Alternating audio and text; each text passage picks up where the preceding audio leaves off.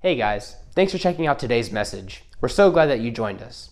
We consider resources like this one to be supplemental, so if you not have a church home and live in the greater Savannah area, we would love to invite you to one of our locations. If you're blessed by today's message and would like to invest into the life and ministry of City Church, you can do so by visiting citychurch.life and clicking Give. Our hope is that you'll be blessed and encouraged as we dive into today's message. The new series is entitled Good News. So I want to just kind of break down the idea of good news. It comes from the Greek word for gospel. And the Greek word for gospel literally translates out to mean good news. And the idea here is that that the way that news was shared during the time of Jesus' resurrection and following was literally just word of mouth. People had to find out what was going on. There were those stories would then be told from one person to the next, and so word spread that way. And typically the news that spread, and I would argue probably isn't much different than today, revolved around tragedy or hurt or things that were not well. And so we tend to be the same way. We tend to have our news cycles filled with all of the bad, all of the problems, all of the warnings. And so it kind of creates a mentality when a lot of people talk about watching the news. They talk about how like it's just filled with drama all the time. And so the news that was spreading was so different about the resurrection of Jesus because it was bringing hope to a group of people who felt hopeless. And so it was literally the good news. It was news that was different from everything else that was being told. And so this is the gospel. And so as we are moving into the Easter season, we are moving into an event that took place 2,000 years ago that radically changed the world, and its story, when told within the proper context, is really great news for each and every one of us. So, that being said, we want to begin this by taking a look at what was the word on the street leading up to the good news. So we'll be focusing here in Matthew chapter 20 as our primary text, and I'm going to be moving through a lot of material today. In fact, it's a great opportunity for me to plug. We have launched a podcast at City Church where we've been taking the Sunday services, and those podcasts have been made available wherever you get your podcasts at, whether that's iTunes or Google Podcasts, Spotify. You can go and grab those. And we're going to be adding additional content there. For instance, today's message, probably I'm only going to be able to cover half of the content that I gathered for the message. And so we will be doing a recording and putting that up, making it available later in the week if you're interested in going a little bit deeper in the message.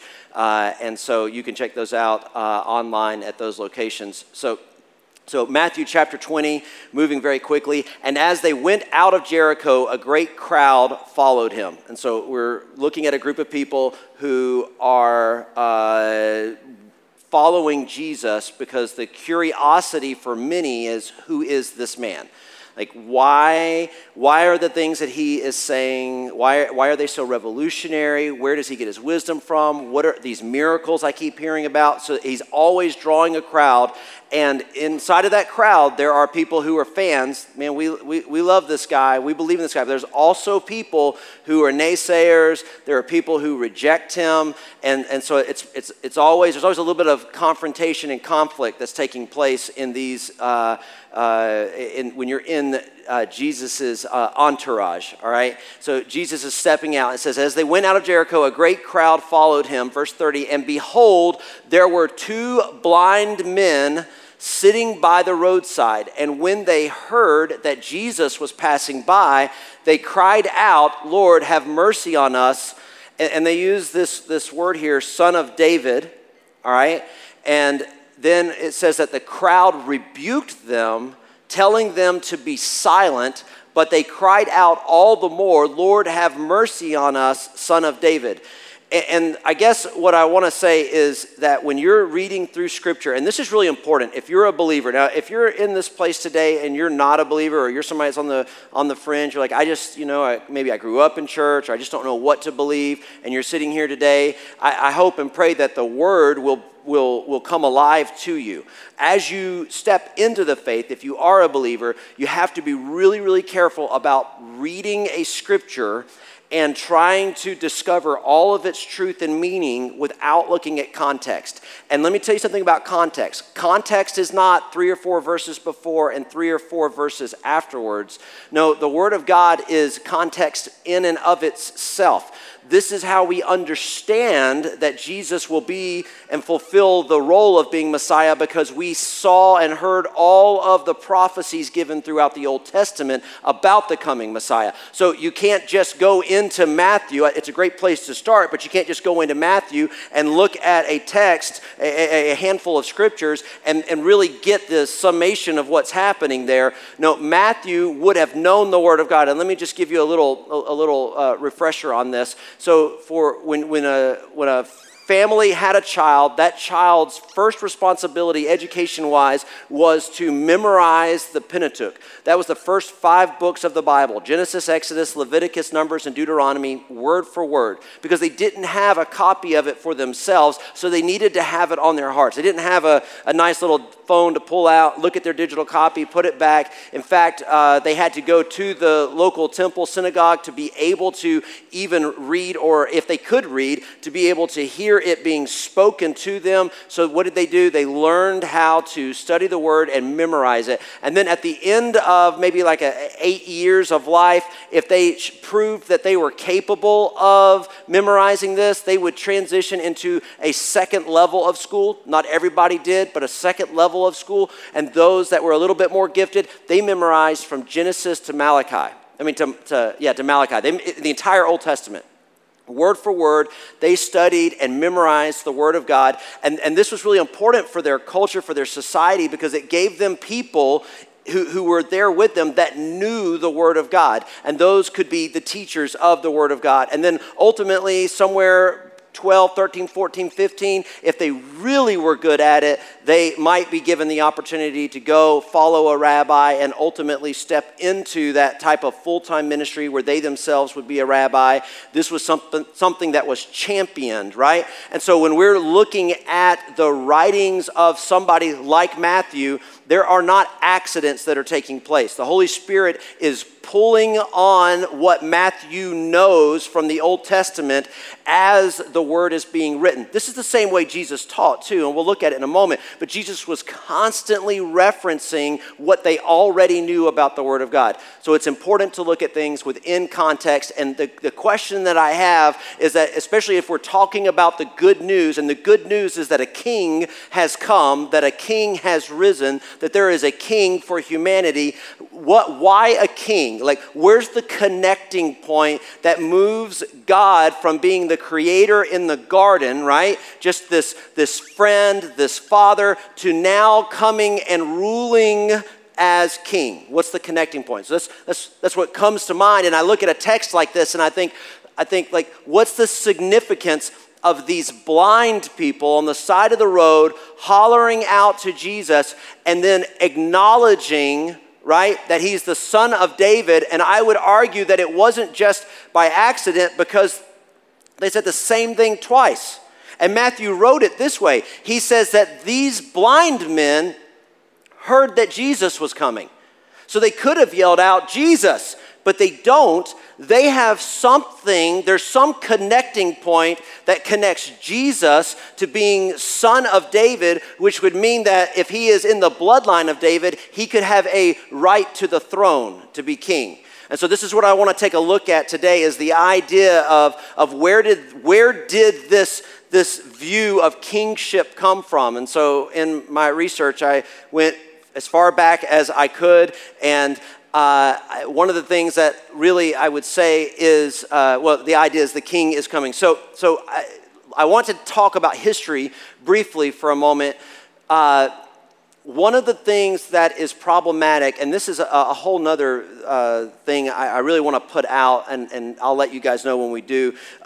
When we look at the authenticity or the credibility of writings, when we talk about ancient writings, the Bible is leaps and bounds. There are so many more copies of original transcripts, manuscripts of the scriptures than there are of a lot of texts that are accepted in universities around the world as being authentic, right? And so the argument is constantly trying to tear the Bible down, but yet by the same standards that they declare authenticity for a text within, for a university standard, they don't hold that same standard to the Bible. And that's a whole nother teaching, like in and of itself.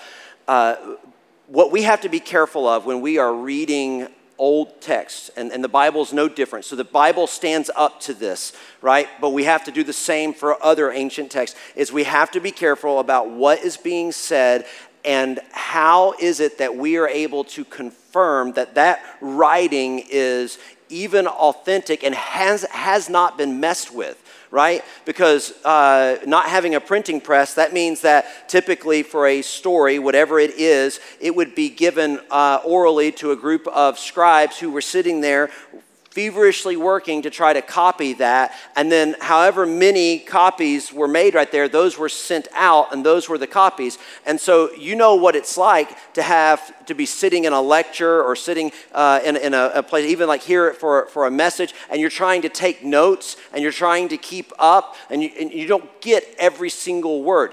This consistency we find when we look at ancient texts that tell us about the histories of nations. It's a very consistent thing to see discrepancies from one text to the next, all right? So inside of that, though, we have to, what I want to do is I want to try to look back and see what we think might be some of the first kings that the world saw. And I get an idea for where did the idea for a king originate.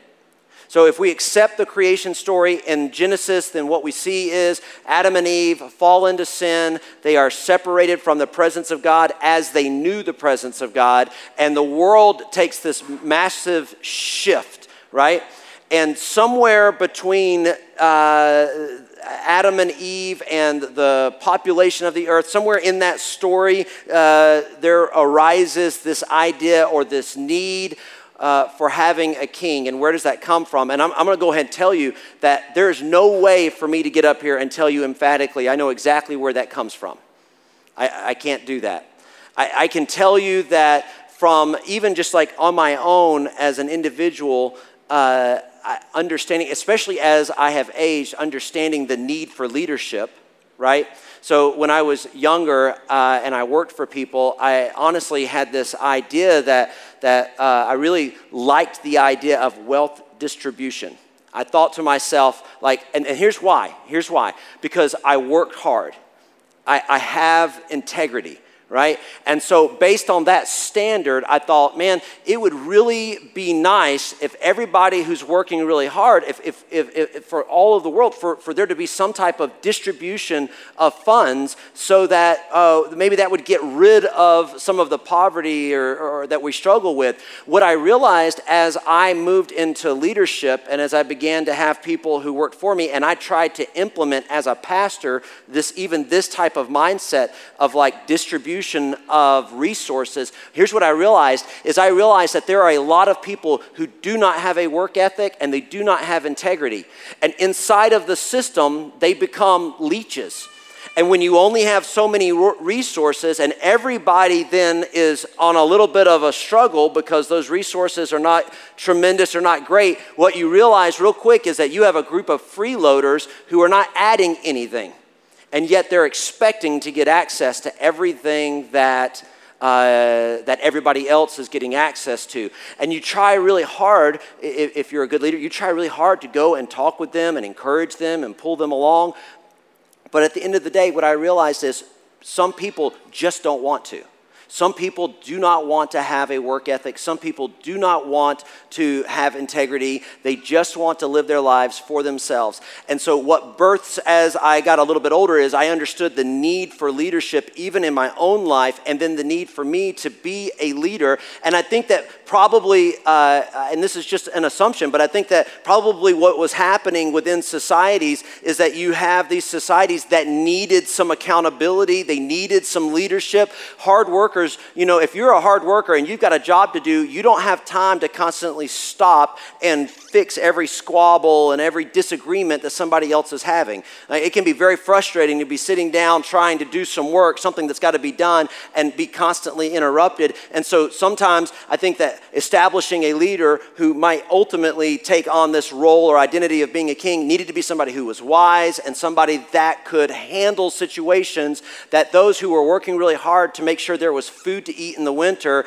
and that there was a place to live, that they were able to do what they were doing. Again, this is just my own personal assumption looking at it, but what we know is that the idea of a king goes back thousands of years before the birth of Christ. So the oldest text that we find talking about kings is something that's called the Sumerian king list. All right, so the Sumerian king list is dated by a lot of scholars as possibly being written somewhere between 700 BC and 2200 BC. So it's like this massive gap of time for when it was actually written out. And something else about these tablets, and this is one picture of them, they move through the history of kingship from what a lot of people look at and go, well, this is impossible. This is a mythological idea. And then they just go right into what becomes or seems to be historically correct. All right? So what I'm saying is they tell the stories of kings from one generation doing things and living in a way that just doesn't seem possible, and then they just go right into what is normal kingship and then we can validate the things that we would consider to be historically accurate within them. We can validate those from other documents, all right? So one of the texts reads like this. It says, Alulim, which was the name of one of the kings, became king. He ruled for 28,800 years. Aljar ruled for 36,000 years. So 2 kings, they ruled for 64,800 years. The Eridug fell and the kingship was taken to Bad Tibira. In Bad Tibira, Inmenlu Ana ruled for 43,200 years. So this is what I'm talking about. Like this, you're just reading this and you're going, this isn't even possible. But then a flood takes place inside of the text, and the kings that are represented afterwards live normal lifespans, and you see inside of this same text a complete change that takes place. And so they actually talk about inside of this a flood that covered the world. So totaling before the flood, they give an account for 241,200 years and 8 kings during that time.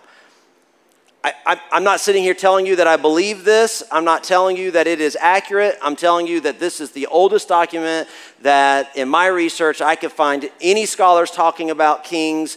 And in there, it claims that there were 8 kings before the flood with recorded history about them. And then after a great flood, that the lifespans of these kings drastically changed. So we see the copies of these writings were found in Babylon, Susa, Assyria, and there is a copy of it in the Royal Library of Nineveh. And so there are multiple copies of these tablets that say pretty much the same thing. Again, I would not consider, I think there's like a dozen copies. This by no means creates some level of authenticity that says we should even believe that the writer knew what they were talking about. But these are very old texts on stone, and this is what they say. The next possible oldest king comes from the story of Gilgamesh, and it would be Gilgamesh himself. This is all of the copies of the story of Gilgamesh are really written like a movie, a story. They're not necessarily written to pull out historical pieces of history to line up and prove the evidence of what was happening. Gilgamesh, the story begins as a king who was hated by his people. He was a tyrant. He had a problem with raping women, and they wanted him gone. And ultimately, he goes on some type of pilgrimage. You may have read this in school. And on that pilgrimage, he ends up finding a friend. That friend dies. He goes to the underworld to try to save him and fails and comes back. And for whatever reason, his people think he's a better king now. And so there we have the story of Gilgamesh. And then you have Sargon of Akkad. This is what is most widely accepted as being the oldest kingdom that most scholars would accept as having existed. And the primary reason and the difference between him as a king versus what some other people might have had in the name of a king was that he was the first one to build basically a royal army. So it was a constant standing army ready for battle. It was written inside of a lot of texts that he daily ate with the military. And so there's just this concept of having an army that was constantly ready to go. This is probably the first time that the world maybe had seen this. He was a conqueror. He was a young man who, and here's just some interesting facts inside of these stories. He was born from a temple priestess, and for some reason she couldn't keep him. He didn't know his father, so he was set in a basket and floated down the river, where he was found by a man who his job was to draw water out of the river. And Sargon became a gardener and delivering his produce to the king. The king took a liking to him and decided that he would be the official royal UPS man. And so he took on a job of delivering whatever the king wanted delivered or bringing it back.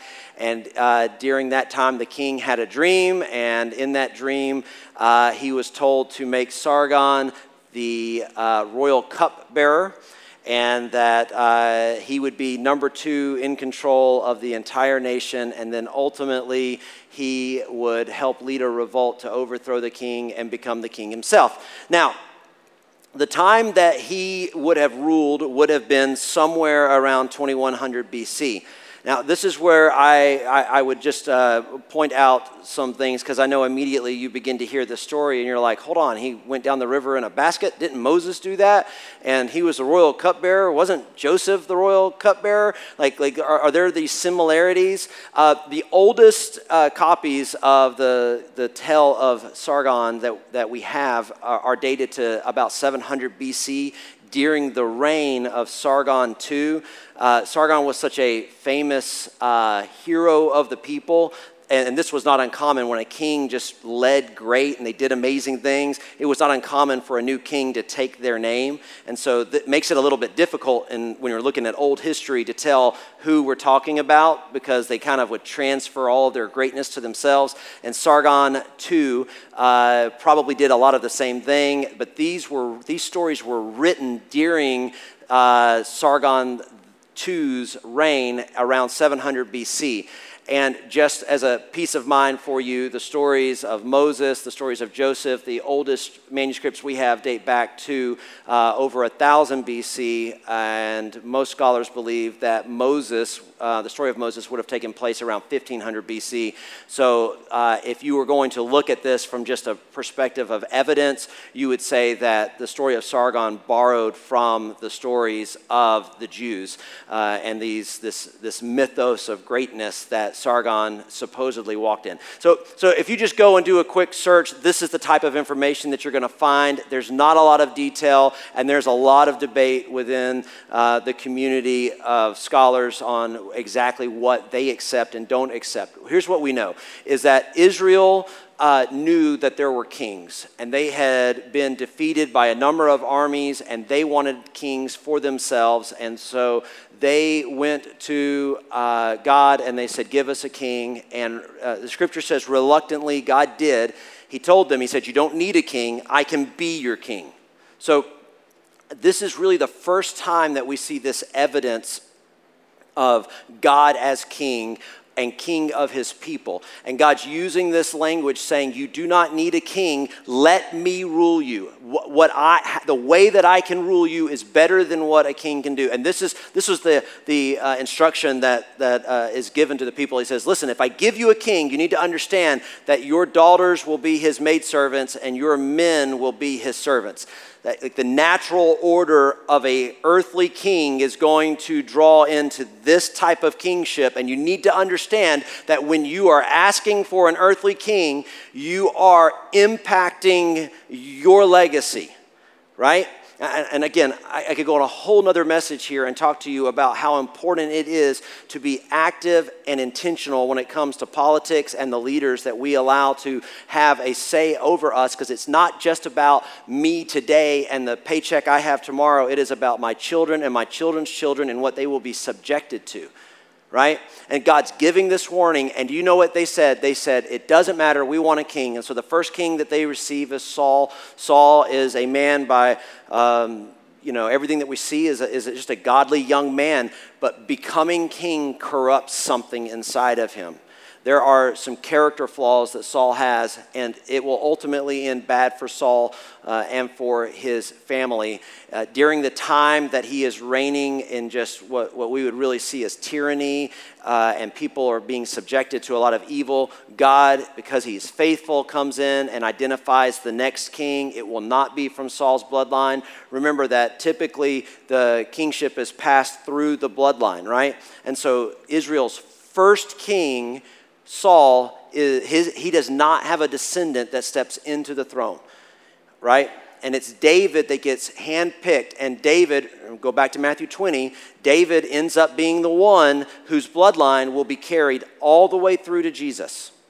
Now, David is a man who loves God. He loves the Lord. He is faithful. He falls into complacency. What did God tell the children of Israel? He said, make no mistake, you get a king and you get what comes with it, right? That ultimately your children and your children's children will be subject to things that they are not used to being subject to. And David, as a godly man, ends up being no different.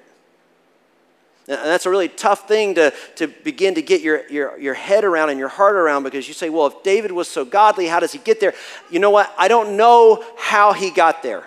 But I can tell you that what we see consistency with leadership is that if lines are not drawn and boundaries are not kept, even the most godly of men and women can cross over and do things that are unethical, unfair, and hurt other people. And David did. But David repented, and Jesus comes on the scene and says, hey, let me tell you something about David. He was a man after God's own heart, right? Because what is God's heart? God's heart is for righteousness, yes, but his heart is for repentance. Because he understands that we're going to fail. He understands that we're going to do wrong.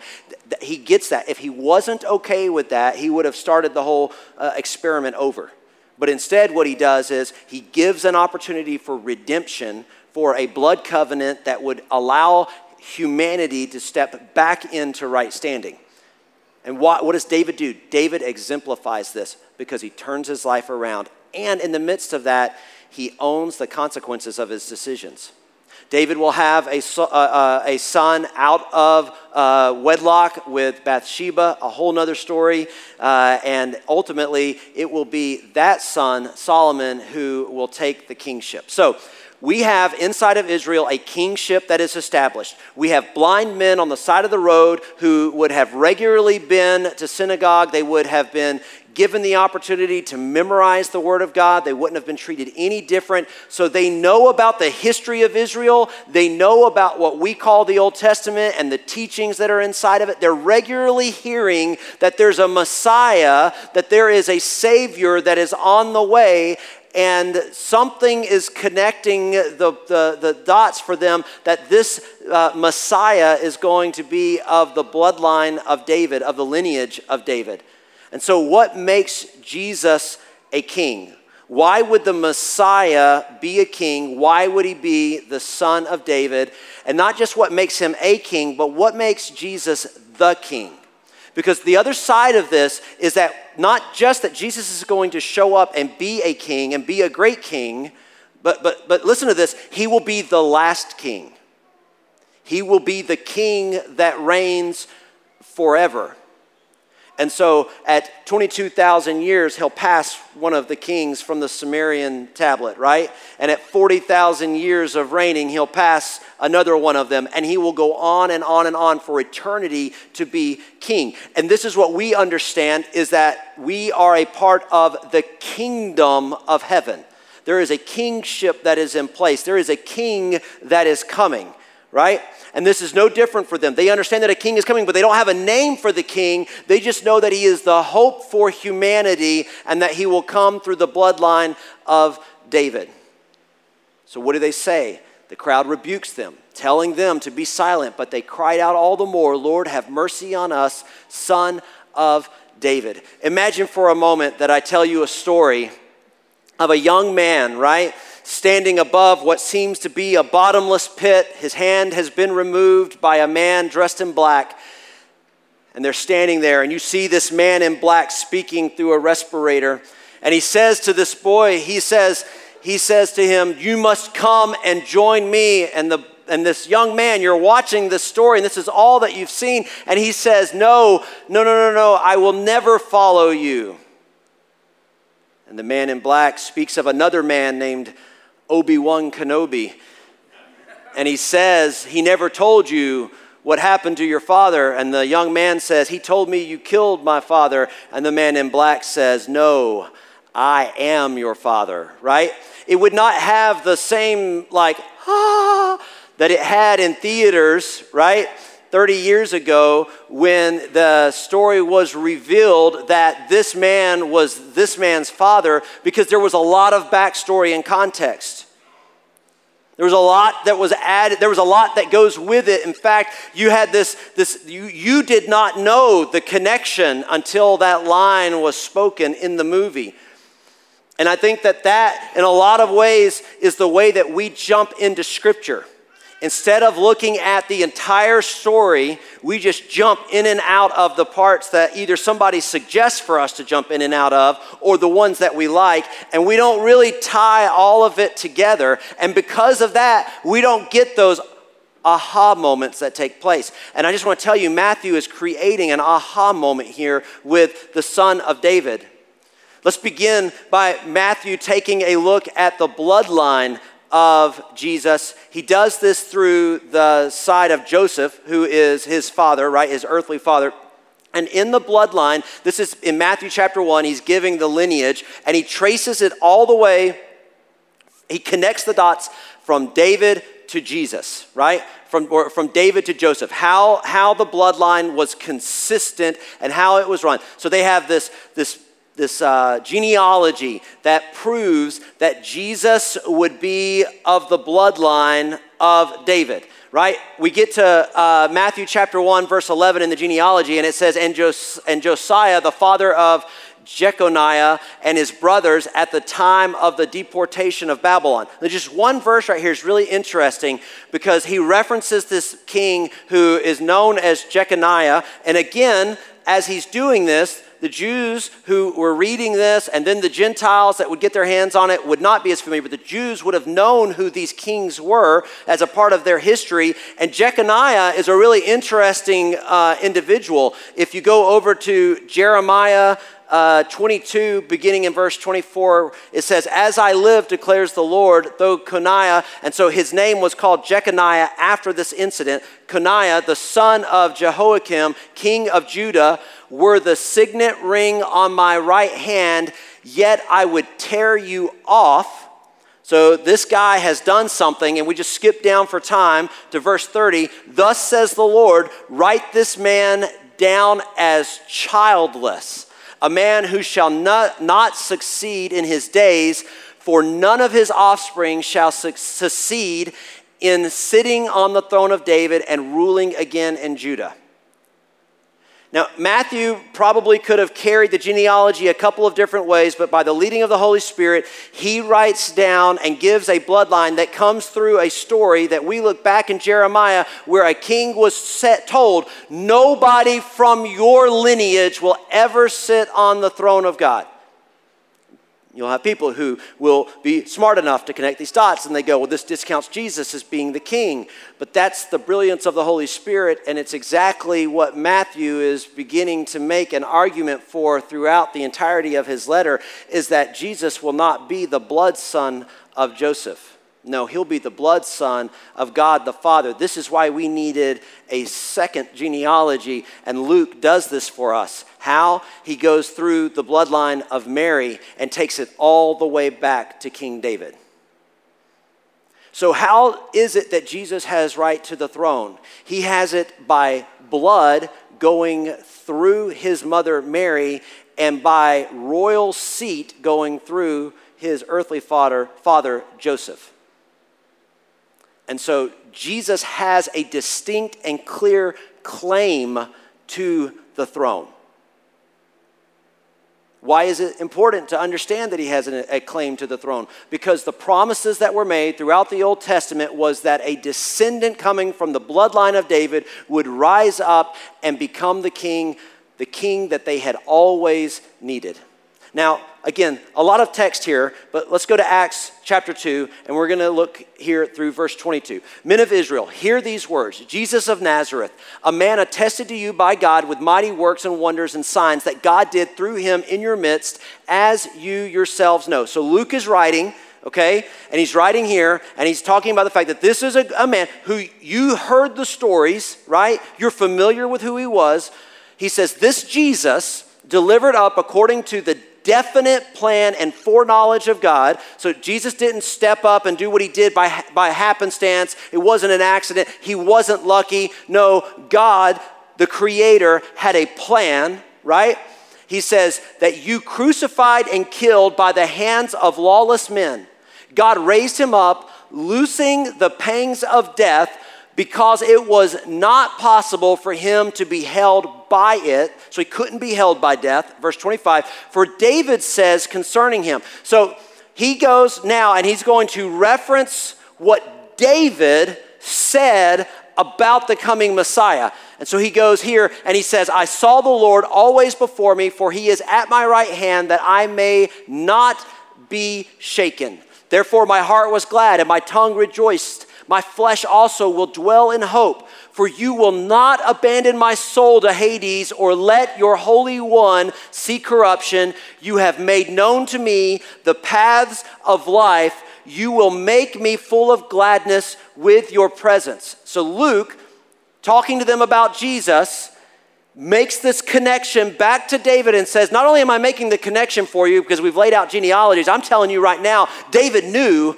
that a king was coming. David knew there was a truer, a better, a greater king that was on the way, and he knew enough about that king, and it was intimate enough with the details that he was able to write about it, and he wrote this. He said, that king was my salvation. That king was the one that kept me from Hades. The one to come, the king that's not quite here yet, the one that's on its way, is going to save this king, because I'm just an earthly king, and we need a heavenly king. Brothers, I may say to you with confidence about the patriarch David that he both died and was buried, and his tomb is with us to this day. Being therefore a prophet and knowing that God had sworn with an oath to him that he would set one of his descendants on his throne. He foresaw and spoke about the resurrection of the Christ, that he was not abandoned to Hades, nor did his flesh see corruption. So he's writing to a group of people who are familiar with the backstory. If you look at it in Star Wars terms, they've seen episode 4, right?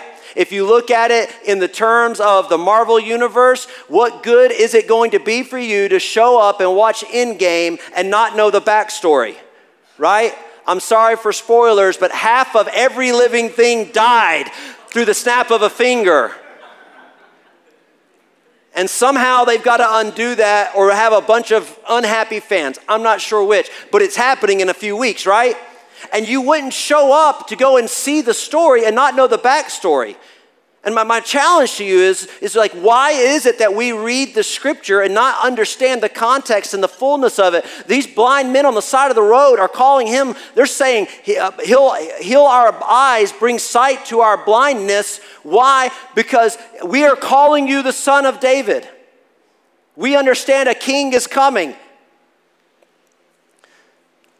David knew that a king was coming. These blind men knew that a king was coming. I want to tell you that somewhere deep inside of your heart, before you accepted Christ, or if you do not know him today, something inside of you says there's got to be more. There's got to be somebody that's going to show up and save the day.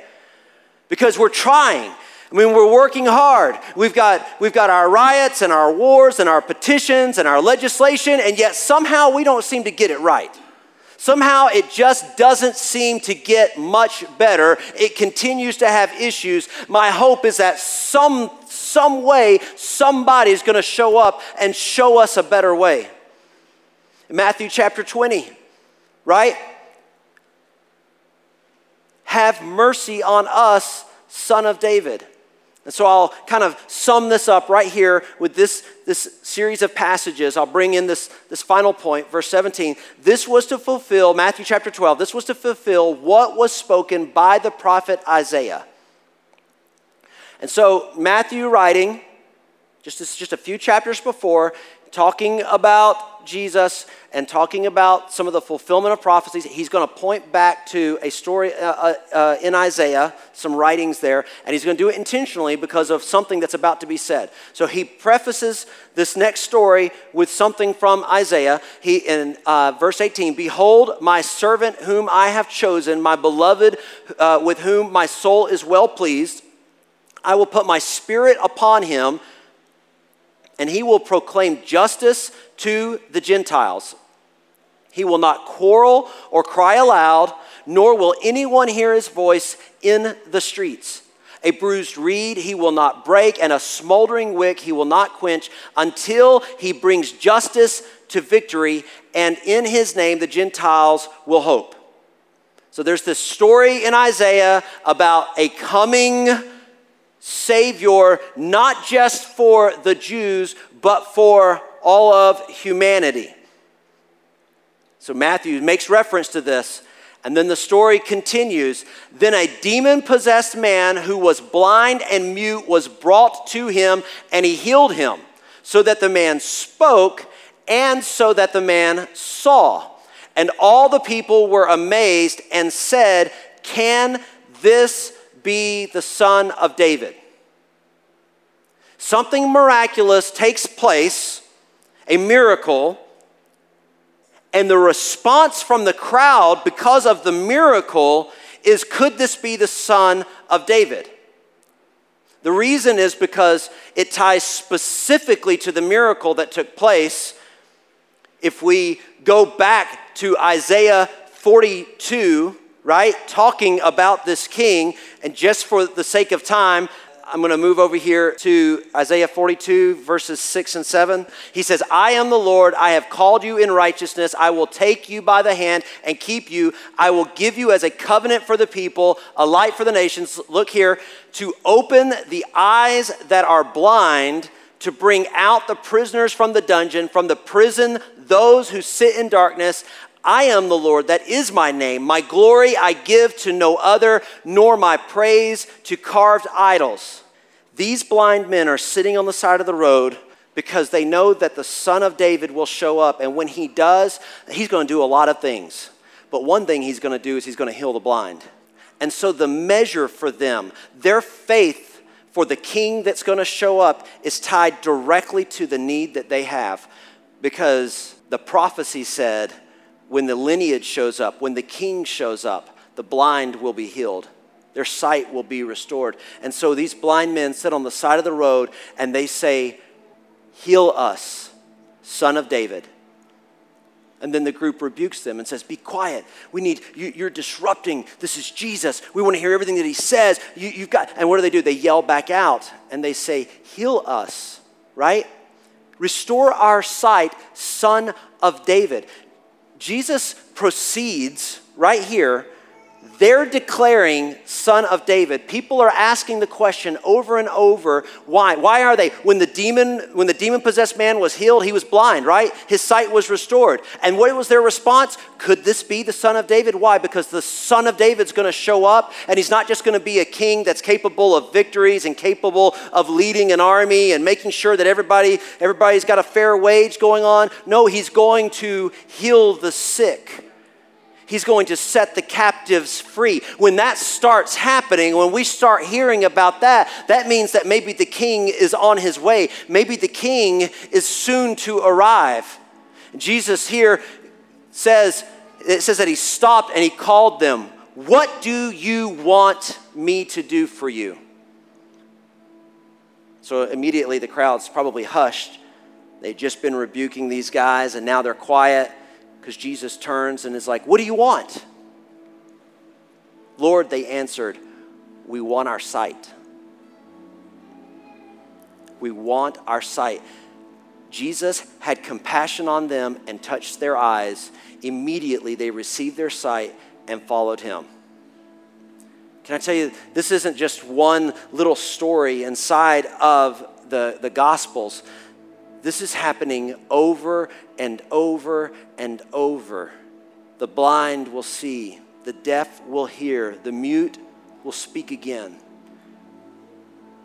Because the world that we live in that's broken creates or allows us to be created in broken forms. And Jesus the King is coming to restore. He's coming to set the code right. He's coming to set things in their proper order. And he doesn't just give blind to the sight today. Let's stand to our feet.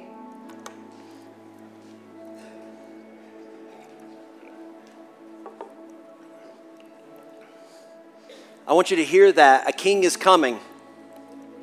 A king is coming. And when the king shows up, hearts will be touched, lives will be transformed, marriages will be restored, broken families will find redemption, children will be drawn back home, the blind will see. Those that are wrestling with depression will find joy and freedom. Why? Because the king is coming. The king is on his way. And the question that's being asked on the street just a couple of weeks before Resurrection Sunday is the king here? Has the king arrived? Are you the Son of David? We're looking for a king. We heard a king is coming. Are you the king? Listen, this is the word on the street to the very day that he is taken to be beaten and crucified. Are you the king? Because while we might not be able to identify yet if you're the king, here's what we know. A king is on the way. A king is coming. And I want you to know today that a king is coming. That Jesus, the King of all kings, has the capacity and the will and the audacity to transform your life. Whatever you're walking through, that's the king. That's the Son of David. That's the king that David spoke of from the throne. Do you understand? Like, we look at people and we think all the time, if I had a little bit more money, if I had a little bit more influence, if I had a little bit more power, my life would be great. And David, sitting on top of the world, said, the king that's coming is going to save me because I need saving. We don't need to prop other people up on thrones. There's only one throne, and it belongs to the Son of God. I want you to bow your heads right now with me all over the room, and we just want to pray. I want to pray first and foremost for those of you that are believers in the room, that today you would say, Jesus is King, and I want to know him, and I want to have the things that he has promised. If that's you and you're a believer, and you say, I want to know the King in a new way, I just want you to pray with me right now. Jesus, we want to know you. Jesus, we want to experience you like we've never experienced you before. We want to see the signs and the wonders. We want to know you. Have your way in our lives. We trust you. And Jesus, we hope for your soon return. We sit with anticipation that soon this world will fade away and your new world, your new Jerusalem, the kingdom that you've promised will be established. We want to be there for it. We want to be a part of it. Use us, Jesus. The cry of our heart is to know you, to be used by you. And right now, with heads bowed and eyes closed, I want to pray for those in the room that do not know Jesus, or maybe you're watching online and you do not know Jesus. You haven't declared him to be king of your life. The Word of God says this, that when we believe in our heart and confess with our mouths that Jesus is Lord, he is faithful to save us. It's not magic. It's not some trick. It is a simple process. When you acknowledge that longing and that depth of need inside of you can only be fulfilled by one, and it's the voice crying out saying, I stand at the door and knock. It's Jesus, and you declare him as king, you will be saved. So with your heads bowed and your eyes closed, if that's you right now, I just want you to pray this prayer, and you just say, Jesus, I declare that you are king of my life today. I believe that I need a Savior, and I put my hope and trust in you, the Son of God, to be my Redeemer. Now use me, lead me, and guide me in paths of righteousness that will bring glory to you. Jesus, the King of all kings, I invite you to be the leading force in my life, to bring healing to my body when it's sick, to set me free when I'm bound up, to give me joy when I am sad. I lean into you because I need you, and I declare you to be king of my life. We love you and praise you. In your mighty name, amen.